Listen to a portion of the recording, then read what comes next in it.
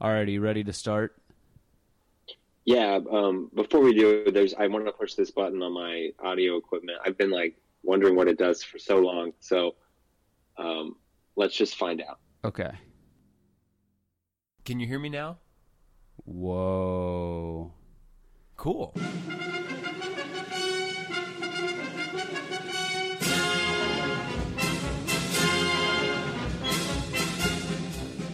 Thanks for listening to the Roman Circus Podcast, a weekly dive into death-defying discussions of Catholic culture, tradition, and history.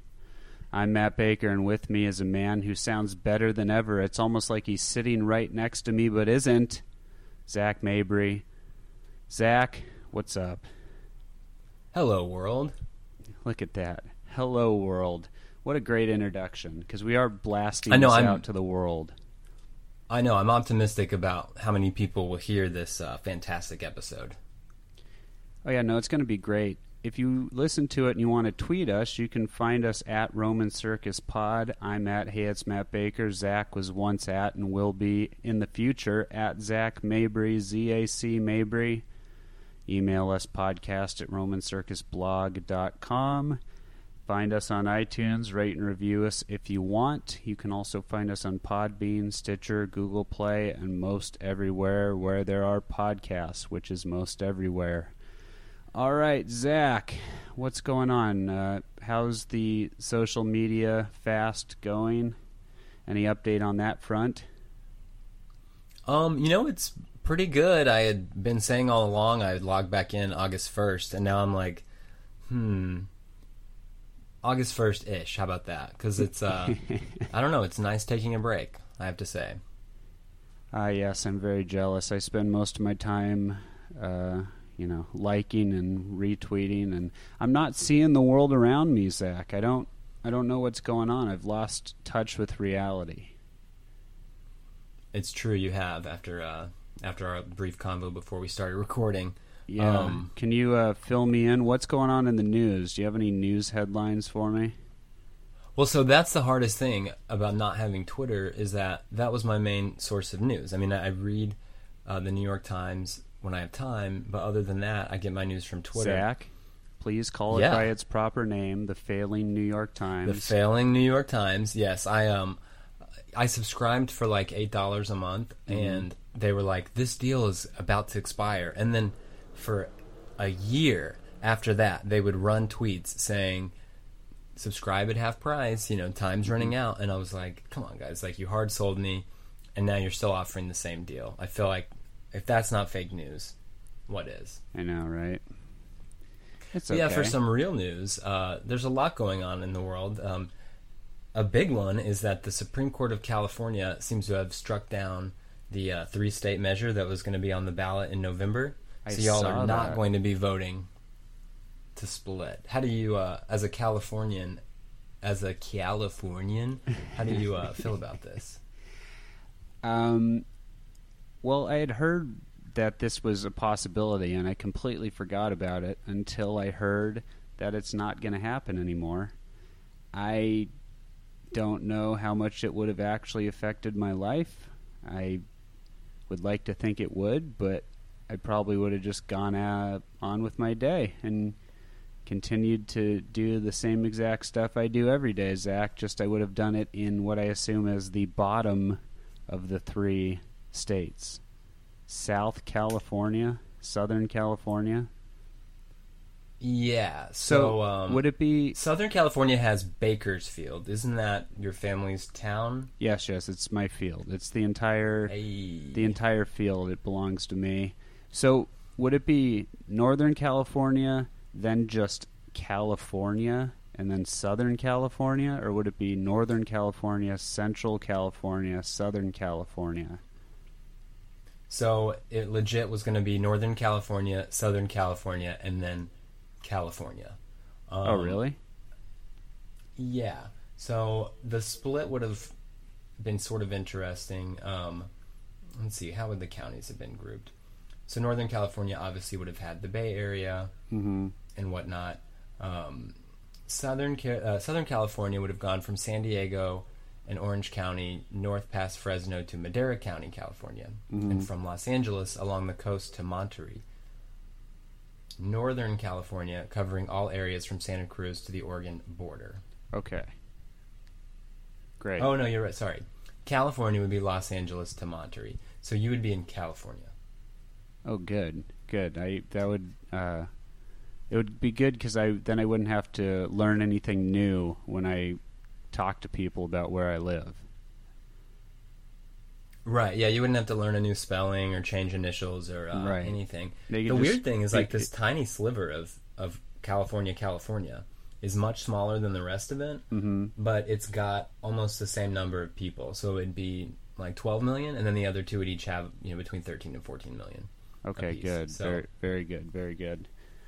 All right, next time, guys, next time. Yeah, it's nice to know that I don't have to worry about that. Anything else I need to worry about, Zach? Well, we have a strict rule about not talking about what an idiot Elon Musk is, so there's plenty that we won't be talking about this week. Okay. But for good news, a record was recently broken, and I think we'd all been watching this really closely, if I know our listeners and you personally. The world record for slicing watermelons on your stomach in 1 minute. Okay. Yes, this man, Ashrita Furman, is now the world record holder. He sliced 26 watermelons on his stomach in just 1 minute. So he's going to be in the Guinness Book of World Records. And it reminds me, did you ever play that game, like, what was it called? Like Fruit Slasher or... oh, yes. Fruit Ninja. Do you know what I'm talking about? Yeah, it's the one where you drag your finger along and it slices the fruit. Yes. And it's like you're not supposed to slice something. I can't remember what it was. Yeah, it was. My friend was actually really good at that. It was kind of scary. It was. Yeah, I don't know. It was good. Do the kids still play it? Do the kids like the video games these days still, Zach? Are they just the Fortnite? What's the deal? I don't know what Fortnite is. I can't even decide if I'm supposed to like pretend to like it or pretend not to like it. I'm definitely not going to play it.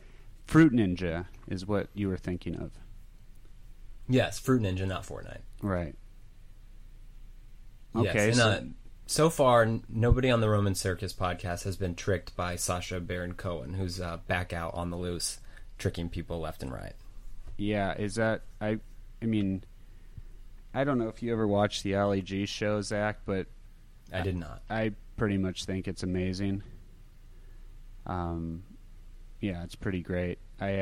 He's back at it with his new show, and I don't know. He tricked Sarah Palin into thinking he's like a military guy. That's the big buzz on the street. Like everyone was kind of upset about that, which I don't know where to fall. Like I guess I should be upset about that, but also I'm not quite sure.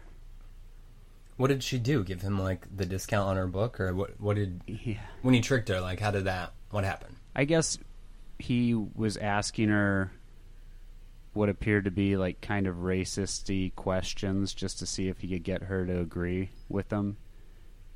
From what I understand, it didn't sound like she took the bait. So, but she actually got up and walked out. So, I don't know. It's probably one of those things where whenever it comes out, it won't be as bad as the outrage surrounding it, right? Oh, right. It's kind of like, I haven't seen this much outrage since yesterday. Right. Yeah. I think my favorite thing about Sarah Palin was how she kind of comes out and people are all excited because she's a hockey mom and she has all those children. And then, 2 years later, she's quipping in the government and puts out a weight loss book or something. Yeah. So, it's amazing when that stuff happens. And, I don't know. I just remember being very confused. I was 18 and, John McCain brings out this random lady from Alaska. And then now she's reality TV famous. Oh yeah, no, it's great. I was remember I was playing tennis that night with a buddy. And he's like, "What do you think about Sarah Palin?" I was like, I mean, it's just a person I found out existed today, so I'm not really sure what opinion I should have on this. But yeah, I'm glad she's doing well. Much health and love to her entire family. Oh, of course. And hopefully the weight loss books go good. Oh, for sure. Is that what we got in the news? Is that the hard-hitting news of the day? Yeah, I skimmed through, and that's all that really seemed to jump out at me. There's a bunch of stuff about Trump. Everyone's freaking out. Evergreen comment. I try not to follow it. Have you heard about this Trump? This Donald Trump? This Don You hear Trump? about that guy? This guy Trump? Trump? You heard about him? Okay. Well, actually, one quick Trump thing that I think maybe our listeners will be interested in is that he did break a record. He's broken the record for the most number of circuit judges confirmed in the first 2 years. So he's had 23 circuit court judges confirmed, and the old record was President George H.W. Bush, who had 22. Okay. And I think a lot of people who were not so caught up in the hysteria were either voting against Trump or for Trump, specifically because of the courts, and so obviously that's kind of an important thing. And then of course we know we've got a Supreme Court spot open because Kennedy, is out. Mm-hmm. Well, that's people like you read the failing New York Times, so you live in your little bubble, Zach. You got to get out of that bubble. I know, I am kind of attached to my bubble, aren't I? You are. Hey. Well, that's a good segue. Look at that. It's not only do you sound more clear, but our segues are on fire.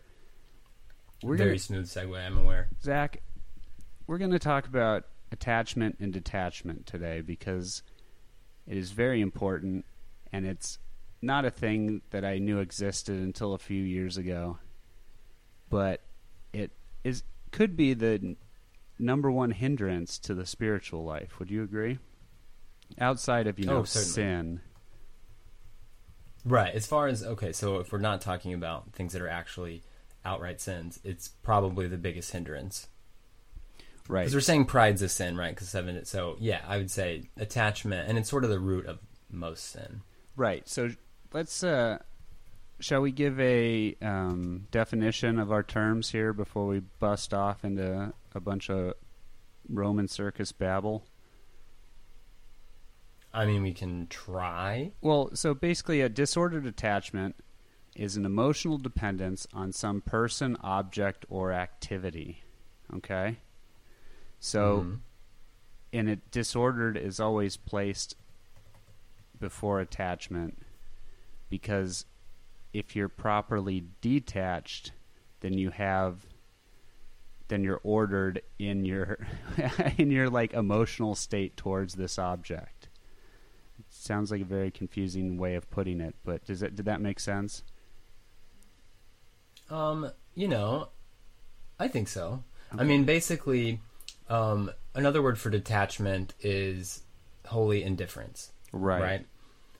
So I would think if you didn't have a holy indifference towards something, you would be attached. And I think it's important to remember the word holy there because, holy means we're talking about essentially, to be holy is to kind of be set aside, to be, special for God. So it's a holy indifference, not like a cold, hateful indifference. Mm-hmm. And it basically is the withholding of affection from creatures to God alone. So we're attached to God, and God is what we desire. Right. And everything in the created order, we hold a certain amount of detachment, of indifference towards those things. Right. It sounds so. Initially, when I was told about the ideas of detachment and attachment, it sounds very cold, right? Mm-hmm. It sounds like you're just kicking everything to the curb and you don't really care for anything at all. But what it is it's just properly ordered. Like you can love someone, but you have to realize at the end of the day you have to have that properly ordered love. Like a husband can love their wife, but they can't cling to this wife and say, like, if you ever leave me, I'm going to die. Or if you ever leave me, I'm going to go and shoot up a strip mall or something like that. Like, that's an unhealthy and obviously extreme attachment. But it also... Right. They can't make their spouse, like, the purpose of their existence. Right. But it also comes in the form of lower level things like oh, I have to be here watching this TV show every time this week, and if I miss it, like it's going to ruin my week, right? That's an attachment. So, Right. And basically anything is up for this. It's not a thing that only hits certain things. It's a thing that everything is up for. You can be attached to sleep. You can be attached to food. You can be attached to pleasure. You can be attached to being alone and not interacting with people. It's basically everything's on the table, and everything is eligible for disordered attachment. Right, and to sort of, separate this from kind of heretical notions that you would see in like Gnosticism or Jansenism or any kind of belief that sort of hates the material world. Right. It's not detachment because these things are bad. It's detachment because they are good. Sure. But they're not the highest good. But because, in our quest for good, we can get attached to these things instead of focusing our attachment to God. Right. So they wouldn't really be able to be sort of substitute goods if they were bad. And, a lot of times I think to an outward observer, you wouldn't necessarily be able to look and say, oh, so-and-so is detached. I mean, if you go and snatch somebody's cell phone from them, you'll figure out pretty quickly, whether or not they're attached or detached from their cell phone. Absolutely. But you can be detached and have a cell phone. It's not, you don't want to take it into like Gnosticism. Mm-hmm. Right. It's not the idea that you should just give up every single thing and wander aimlessly throughout life. Like, no, these things are put there, and you even said something about bad things, but there's no bad thing. They're just lesser goods, right? So we have these, everything created. Right. So we have these lesser goods, which are still a good, but they have to be ordered towards the higher good. It's right. In my life, may I take a second and talk about my life for a second, Zach? Oh, please do. Oh, please thank do. you. Thank you. So it's weird for me because I know this idea and I accept that this is true. But like any human, I also try and throw my own little twist on it to try and make this truth more suitable to my desire for attachment, right? Mm-hmm. And it's tough for me because sometimes I feel like letting go of things also in my mind, I'm like, well, that just means you don't care. Like, it's nice to care and nice to be, be passionate about something or be, just like have some sort of life or some sort of emotion towards an object, right? Do you know what I'm saying? Like, it can be, I get it all mixed up in my head of, oh no, really by hanging on to this thing, I'm actually caring and I'm actually being a breathing human, right? When maybe I should be letting go of it. Does that make sense? Do you ever feel that? Oh yeah, for sure. Yeah, it's tough because sometimes also in life, when you're not in the best place, you just look for anything you possibly can to get a victory or to get a win. And sometimes you hold on to that a little too long when you should be letting it go for the greater good. Like if you're hanging on to some notion, maybe what God really wants for you is right around the corner, but you're not willing to go there because you're still stuck on that old street. Right. So yeah, so that's what I notice in my life that I face, because we all want wins and we all want comfort, right? So, but sometimes we have to shed that comfort and take a chance on detaching, because it'll lead to something greater. Right. You have to trust God's providence. So it's not this thing that you have that you're attached to that provides for your well-being. It's God that does that. And so, if you lose something, even your job, it wasn't your job that was providing for your well-being. It was God, and you haven't lost God. And so being able to be detached allows you to trust that God will provide, and you can really sidestep a lot of anxiety. Now, I'm definitely not there yet. Like, I love my job, first of all, but I would be pretty freaked out were I to lose it because, I got to pay rent, right? We're not getting the donations that we should be from Patreon. Just kidding. We don't have Patreon. Right. But working towards that is important, and that's why it's good to sort of understand what attachments are. So there are 3 categories of attachments. Do you want to try to guess them? You may already know them, but is the 3 categories of attachments. Oh yeah, I'm going to give you an acronym, and the acronym is WOO. Woo? Like WOO? WOO. Yes. Like the last name of great action director John Woo? Absolutely. Worldly attachments? Yes, so the world. That's the first one. Second one? There's a lot of O's. I'll just give it to you. Yeah, just others. Yeah. So the world, others, and then the last O is ourselves. Okay. Okay, so the 3 categories of detachment are attachments are attachments to the world, attachments to others, attachments to ourselves. Okay, makes sense. The world would be the goods within the world, like the things of the world. Others. Yes, I mean you could just properly just say things. Yeah. Your house, your cars, furniture. This includes family heirlooms, which I think is interesting because we don't necessarily have heirlooms in my family, but there are things I have that remind me of, family members who have died or things. And obviously those things do sort of have a higher place than, something I just bought for myself at Target or something. Sure. Or like the new microphone that I'm using, right? Basically anything you can point to is how it's been described to me. Right. I'll interject in with that.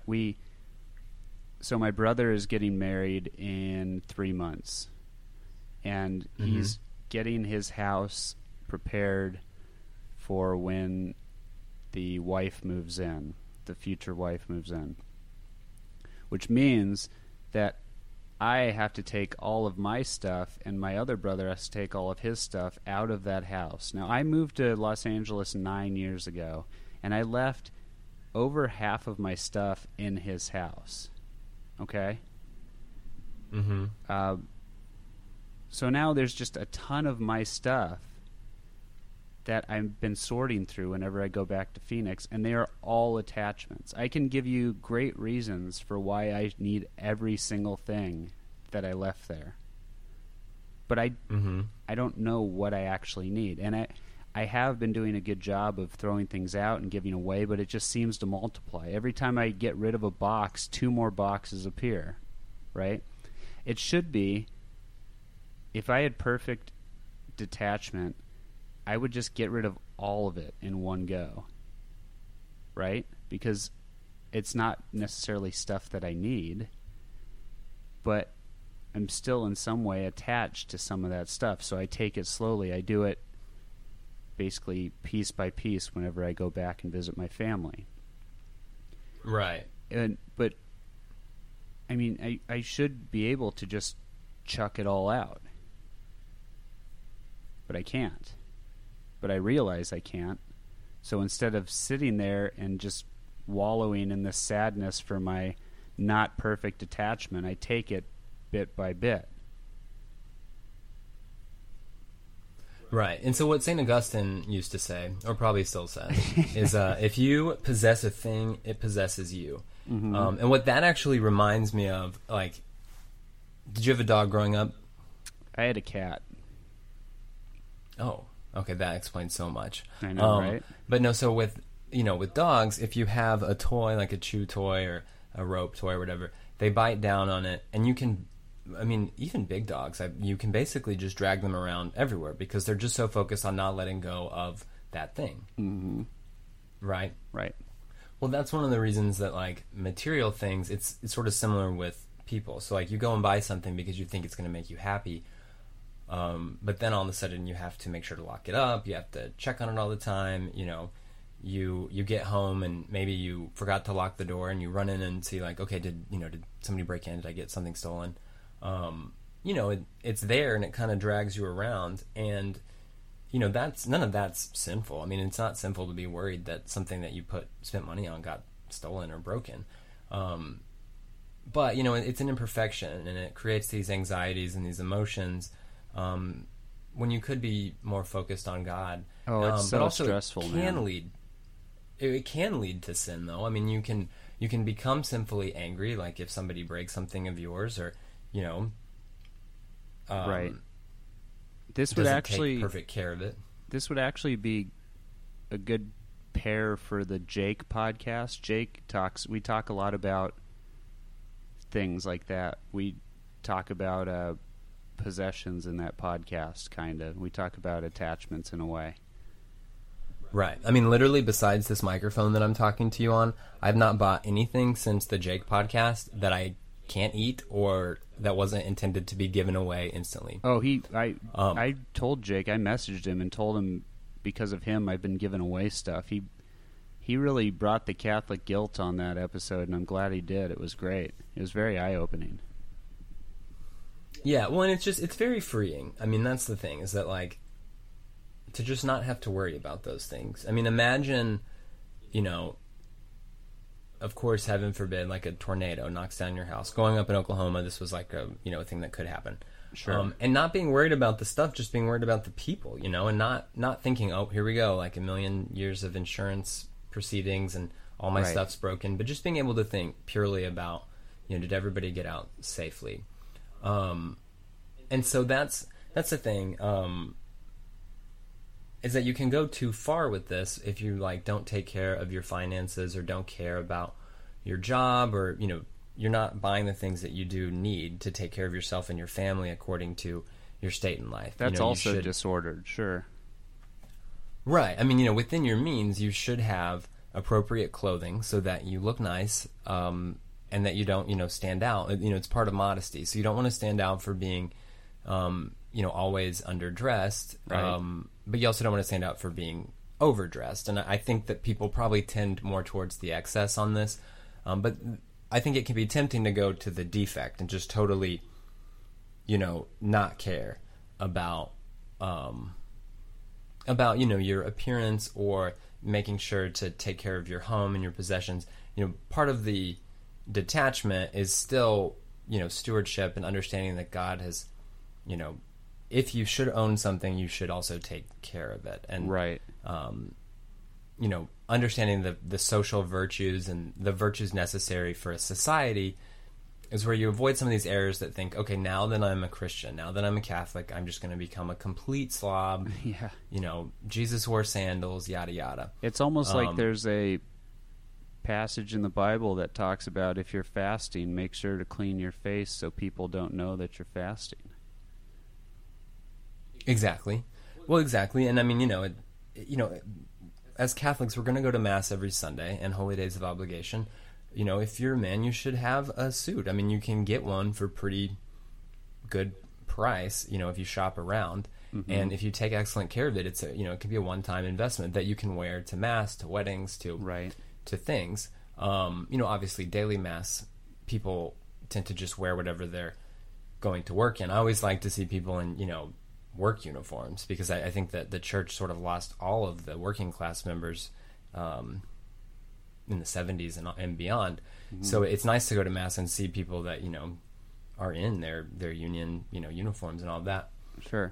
But so you don't want to take it to the, you know, you don't want to be excessive in the things that you own, but you also don't want to go to the defect. And there is a certain amount of things that you need in order to provide for yourself and your family. So it's a tight line. Like I just couldn't imagine finding out that I'd lost my job and not being anxious and worried and, you know, freaking out. But you know, detachment would mean that my first thought, were I, you know, a real saint, would be I would just think, okay, well, this is God's providence and he's going to provide for me. And, what a beautiful opportunity I have to trust that. Now, that would not be my first, second, third, fourth. I mean, I'd maybe get there. I don't know. You'd probably help me get there, but maybe it's tough. Yeah. So are we good on material things, which we would say includes things like jobs? And, one thing probably controversial is that pets would fall into this. And I don't know if we want to open that can of worms. But you said it. It's all right. We don't need to expound on it. Yeah, be reasonable with your pets, people. Right. I say that as someone who loves dogs. Sure. Okay, the next one is others. Yes, other people.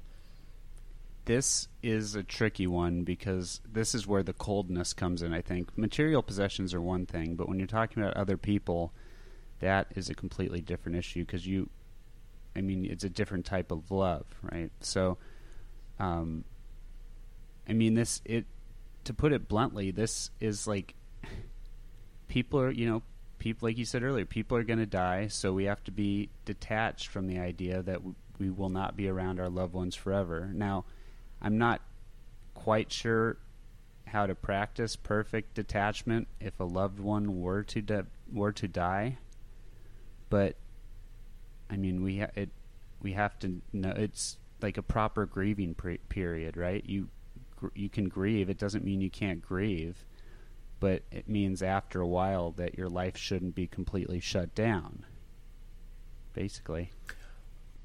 Right. You have to kind of think that attachment is a perfection, detachment is an imperfection, and so, unless you're already at like the very high, kind of we talked about levels of prayer, unless you're already at, the transforming union, not sinning venially, et cetera, you're probably not going to have perfect detachment from your family, especially if they were to die. Right. I personally fail at this. I think it can be really hard to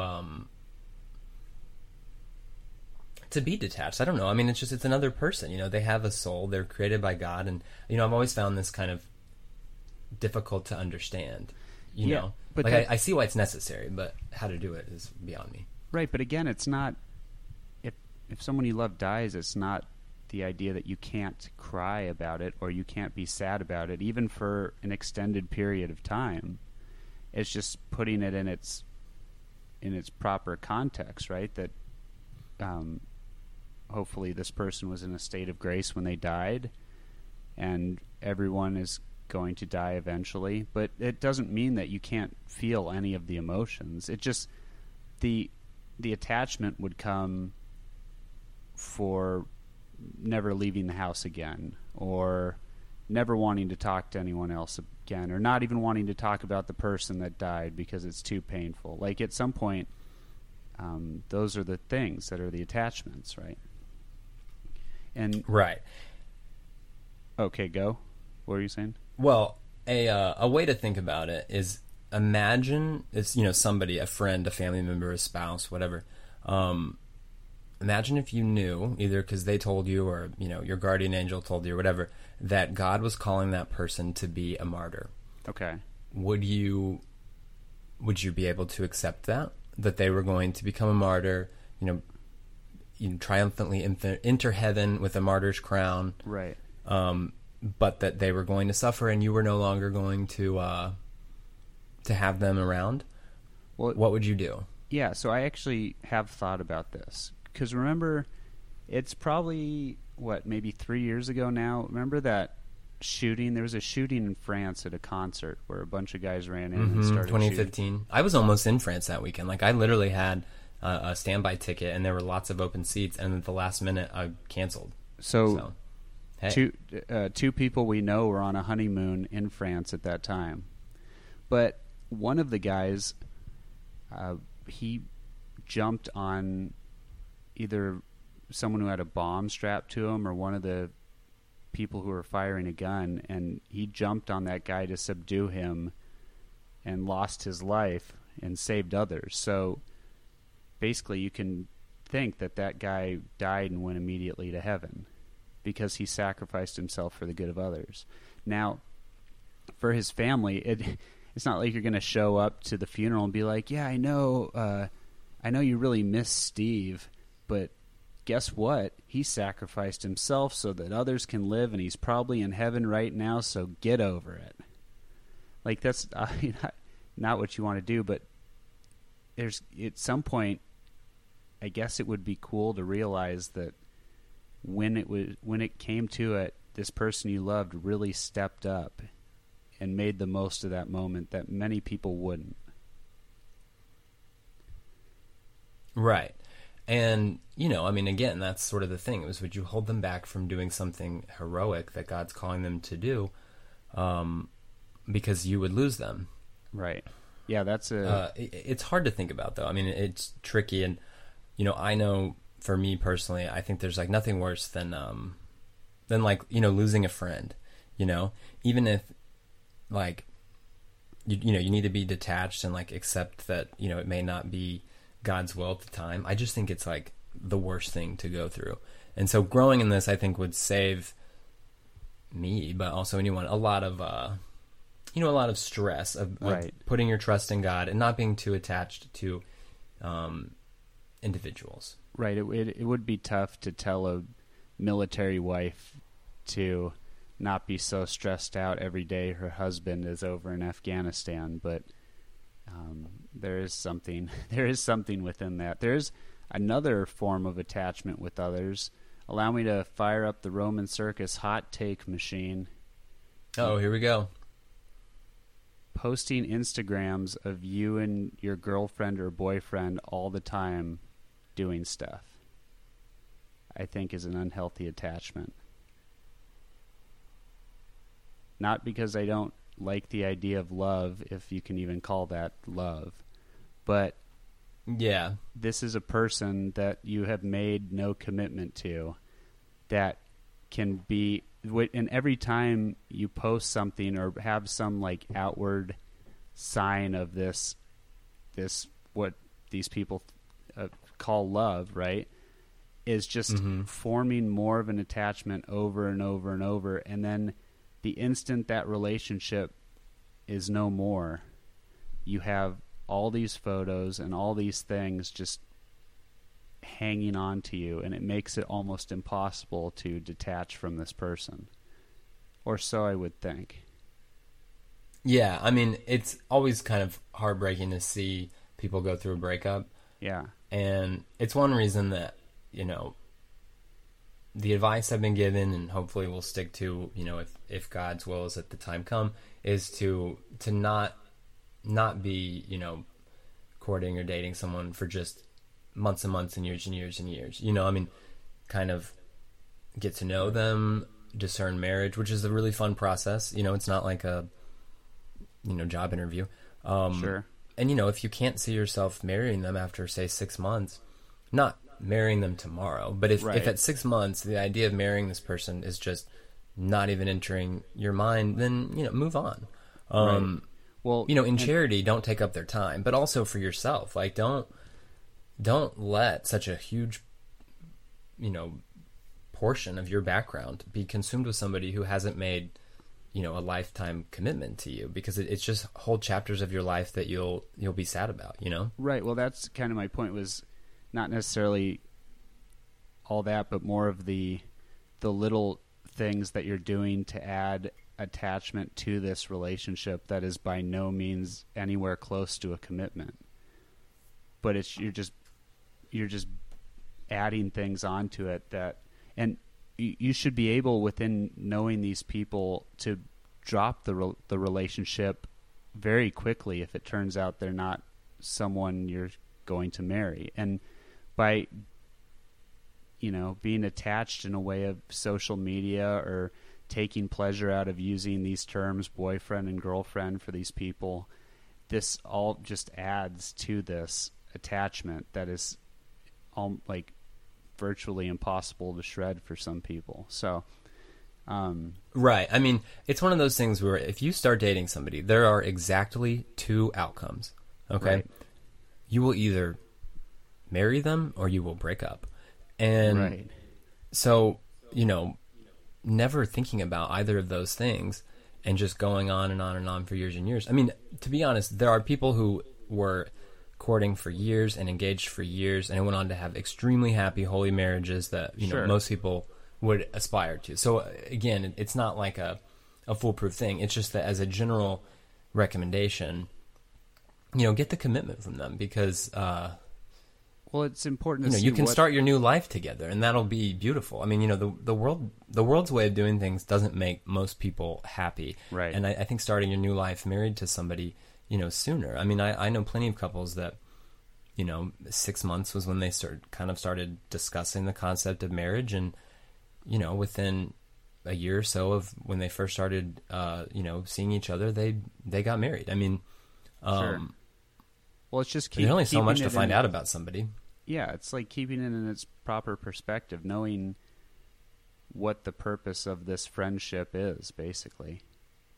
So, yeah, Right. That's so the enough- other type of relationship where people, I think, get attached to others is with parents. Sure.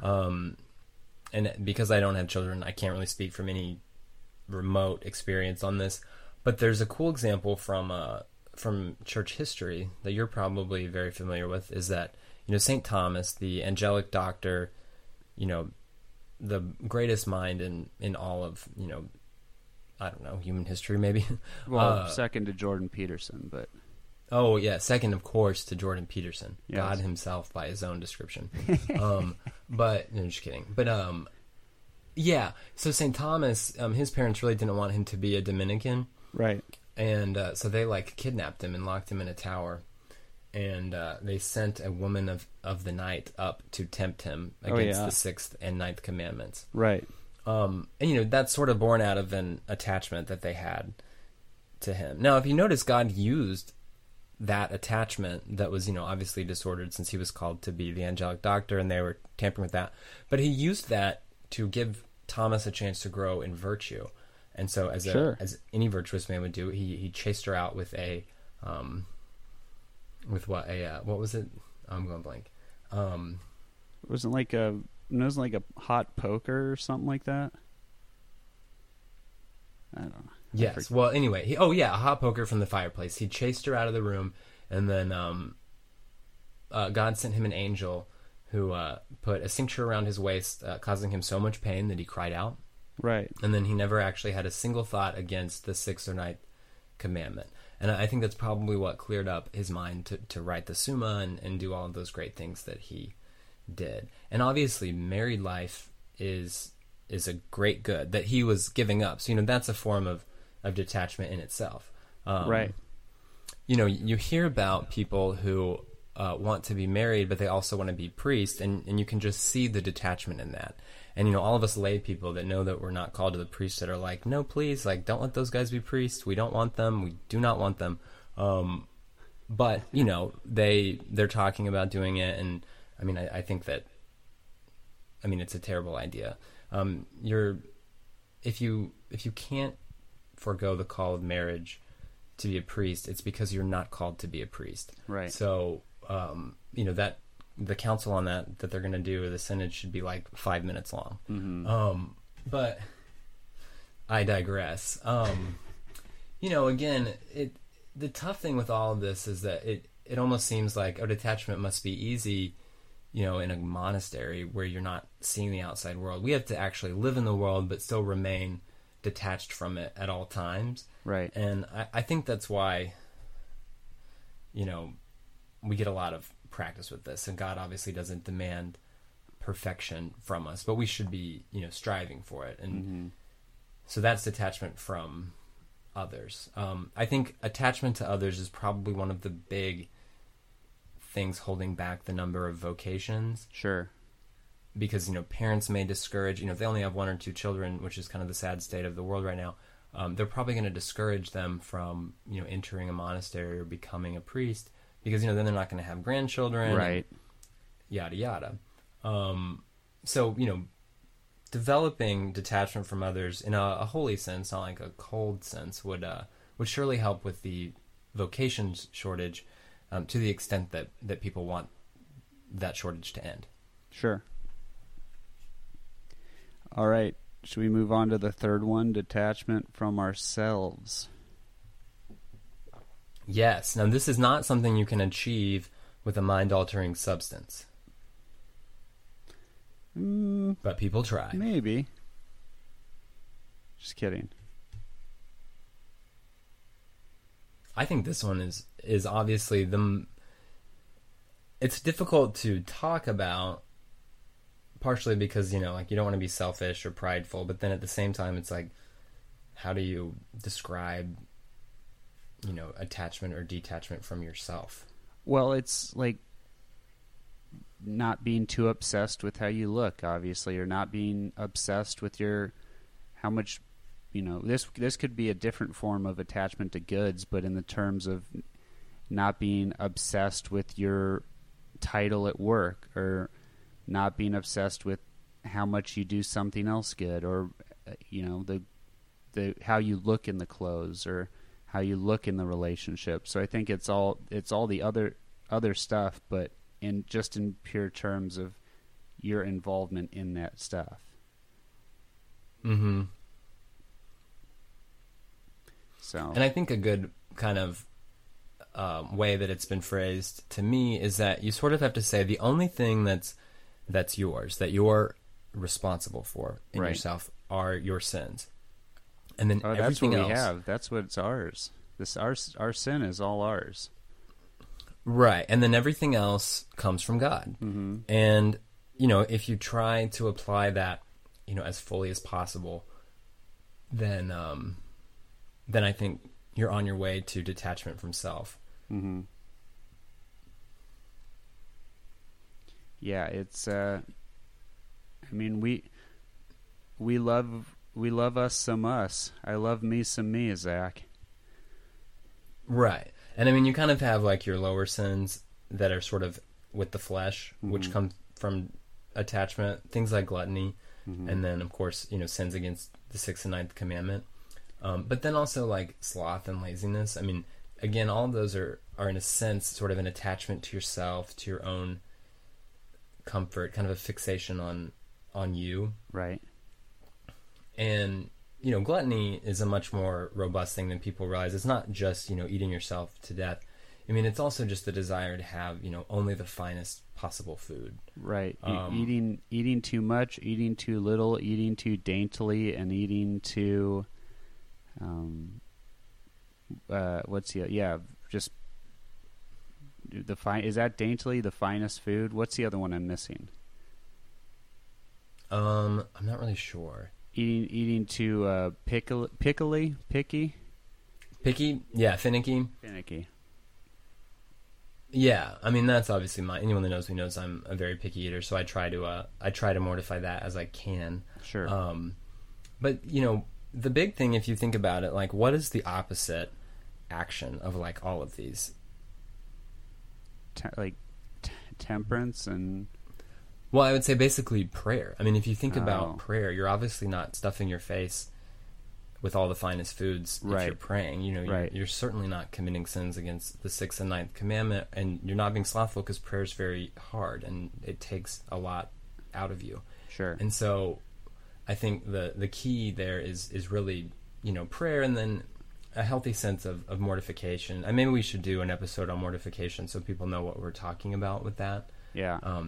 I think people tend towards not doing much mortification, but then because of that, there's no real appreciation for like the middle ground that the church proposes on that. So then you've got people, too hardcore, and again, that's sort of a form of attachment too. It's like, I'm so great, I can fast, every day, and I can, beat myself up and wear a hair shirt, or whatever.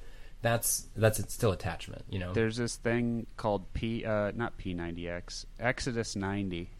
Where you have to give up a bunch of stuff for 90 days. And I was talking with a buddy about how I can't do that because I wouldn't get the benefit of it. I would just do it as like a challenge.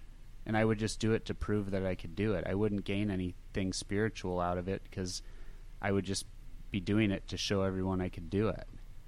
And that's... Right. And that's kind of that's not mortification. That's an attachment to winning challenges. I remember the show Double Dare, Zach. I would have been so good on those challenges. I'm the best at challenges, and I would have wanted to prove it to everyone. But, right. Yeah. And, again, like, that's why you can't necessarily look at somebody and know whether they're attached or not. Because, somebody who, seems to, not spoil themselves, not, quote unquote, treat yourself, not be just obsessed with self-care to the millionth degree. They may be still kind of attached to, like, I'm awesome because, I can take on all these penances at once. And that's why it's really something to work out with a spiritual director. Right. So that's, like, the main ones: the world, ourselves, and others. A tricky one that's kind of another category is spiritual goods, because ultimately God is our focus, and there can be things that are spiritually edifying unless we become too attached to them. Right. Cough, Medjugorje, cough. Or,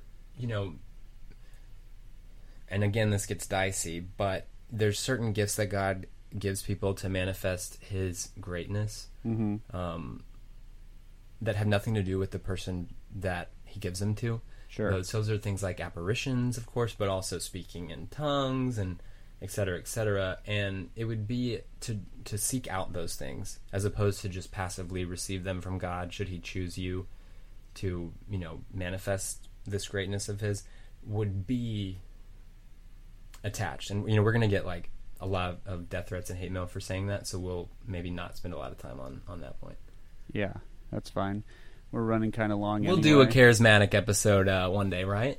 Oh yeah, I can't wait for that. It's going to be a blast. All right, we have a listener question. Do you want to answer this listener question, Zach? Yes. Very attached to our listeners. Let's hear the question. Very, very attached. It's from @ScottyNodak, friend of the show. This is a very good question, and I don't know if it's controversial, but we don't shy away from controversy. Never. Will/can newly canonized saints ever be added to the traditional calendar? Do we dare attempt such changes? Okay, so he's talking about the pre-Vatican II calendar.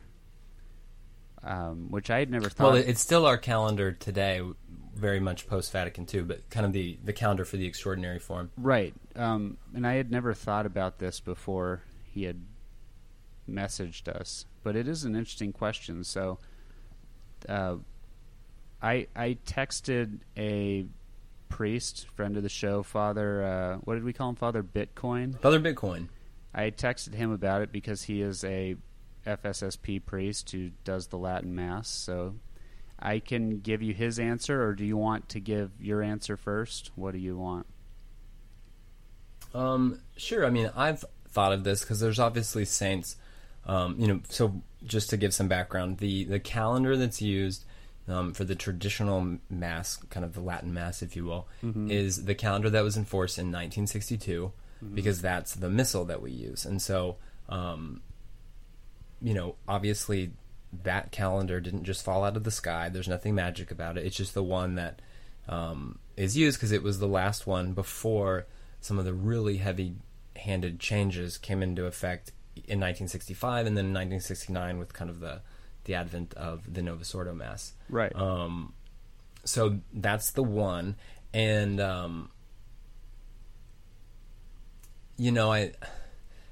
I think we've got to just stick with it for now, because I can't think of... It's kind of like you're at Disney World, right? Okay. And you lose your family, okay? And you lose them right outside of It's a Small World, after all, which is a cool ride, but maybe not the greatest ride, but it's the one that you last saw everybody at, right? Okay. You could sit there and sort of suppose, well, okay, my dad really likes, the Carousel of Progress, so I'm going to go over to Tomorrowland and wait for him there. My mom hates water rides, so she's not going to be on Splash Mountain. Maybe I'll go find her near the Princess Castle, yada yada. But really, the smartest thing to do is to just stay put at It's a Small World and wait for everybody else to come back. And so, if we think about all of the chaos that has happened and all of the, divisions and the infighting in the church that sort of was unleashed in the 1960s, we've kind of lost each other in a sense. And the best thing to do is just to wait there. And so I don't think that it's a good idea to open up the 62 rituals and change them. And I don't know that there's anybody I would trust to actually do that. And you'd have to kind of, I don't know that it wouldn't create more splinters or, Well, that's what I was going to say. Is it could open potentially the door to more sedevacantists or, offshoots, just kind of because, people, I don't know if it would be an attachment, but people like the way things are, or they want their say in the way things are, so it would probably be best to just let it lie for now. Right, for now, because I think that right now, we're still digesting things, right? There was this idea that has since, totally died out of doing a reform of the reform and making changes to the Novus Ordo, to, this and that. And, most of that has been reversed since Pope Benedict resigned. And so, but I think people had to try that idea out for size. And then I think now they're kind of realizing that, the traditional Mass, isn't going to require, a lot of intensive reworking, like what they're wanting to do. And you don't have to go on letter writing campaigns to get your parish's tabernacle moved to the spot you want it at, yada, yada. Right. But there is, an option, because so any saint that's in the martyrology, so like, the saints, can be celebrated with like a votive mass, like on a Sunday. Right. So you just figure out what kind of saint they were. Were they a virgin? Were they a bishop, not a martyr? Yada yada. You pull up the common for that, and you can celebrate mass for that saint, without it being on, the universal calendar for your rite or form at the time. So if you wanted to celebrate, Saint Pio, who was canonized after 62, you could just do the common of confessors and have a Pio Mass. Right. Yeah, that's what Father Bitcoin said. He said the changing the calendar of the Universal Catholic Church is a very complicated thing to do. You can always use the common of a confessor or something for a votive mass. So, yeah, I think that's good. It is kind of sticky, and I don't know. It sounds. To me, it's a tough question, obviously, but I think your answer was good, and Father Bitcoin, obviously, his answer is good. He knows what he's talking about, but so yeah. Until then, it doesn't mean these saints can't be celebrated. Like you said, the common or the votive mass are great ways to celebrate the saints, so we can still celebrate them. Right, and most of these saints, we're celebrating them, by attending the mass that they attended. Sure. Right. So for 1970 years, they were, going to mass in Latin. Other than the Eastern saints, of course. Right. So you're kind of always celebrating Saint Pio when you go to the mass that he celebrated. He never witnessed the Novus Ordo before he died. So. Or he never celebrated it, at least. I know that's a thing. So, you're celebrating all the saints, simply by attending the ritual that was so dear to them. Sure. With that, should we have a Saint of the Week? We haven't had a Saint of the Week in a while. I've been slipping, and I apologize, but this week... I guess that's Saint of the Year then, right? Yeah. This week's saint is Saint Vincent de Paul. Feast day, July 19th. St. Vincent de Paul, we've all heard of him because of these charities that are in his name. He was the saint of the clothing you no longer want. Right. He was a French Roman Catholic priest who dedicated himself to serving the poor. He's the patron of charities, horses, hospitals, Madagascar, Richmond, Virginia, prisoners, leprosy, spiritual help, and volunteers. He, as legend has it, he was actually sold into slavery for 2 years in 1605 to 1607. There's questions about the accounts of the events, but the letters that apparently have all this stuff in here are pretty much kind of agreed upon that they were written by St. Vincent. But after he was enslaved, after he was enslaved and returned to France, he went to Rome and continued his studies. Then he was sent back to France on a mission to King Henry IV, and he made some acquaintances there, and he took on spiritual advisors. But then when King Louis XIII died and Queen Anne had her husband's will annulled, she basically nominated St. Vincent de Paul as her spiritual advisor, and he helped her with religious policy and fighting Jansenism.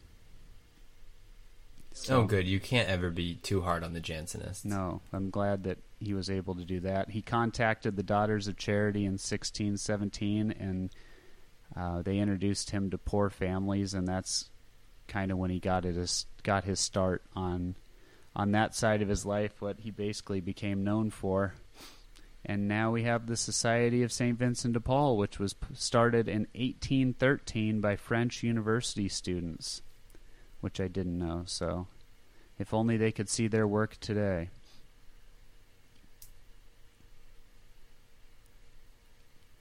But yeah.